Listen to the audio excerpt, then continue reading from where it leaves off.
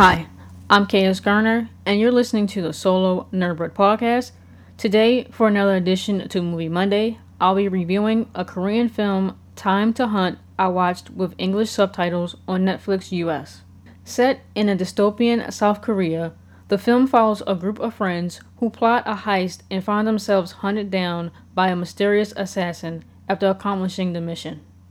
As previously stated, we're invited into a spiraling world descending into chaos.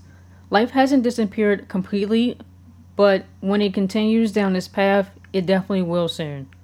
Money isn't what it used to be, paper is completely useless, and the Korean won has devalued to practically nothing. So the heist can go either two ways: successfully with the money in their lives, or no money and worse, no life. Luckily for this group, they escape with the former. The plan doesn't go awry and the thieves don't have to scramble for a new plan. But if it sounds too good to be true, that's because it is.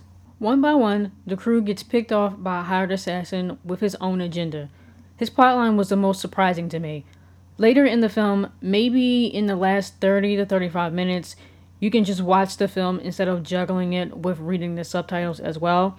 I think that's one of the biggest, if not the biggest complaint about people watching foreign films. They're distracted by the subtitles and can't keep up with the film. However, just as South Korean director Bong Joon-ho of Parasite said, quote, "Once you overcome the 1-inch tall barrier of subtitles, you will be introduced to so many more amazing films," unquote.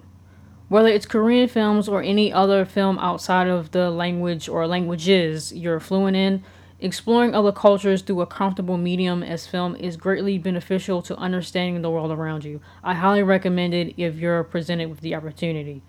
Time to Kill, in particular, doesn't convey anything about the Korean culture or South Korea as a country other than the importance of family, respectfully greeting people, and how patrons typically gather in a social environment. So just the normal day-to-day stuff, but nothing that you needed to know about, as in maybe some of the other previous Korean films that I reviewed.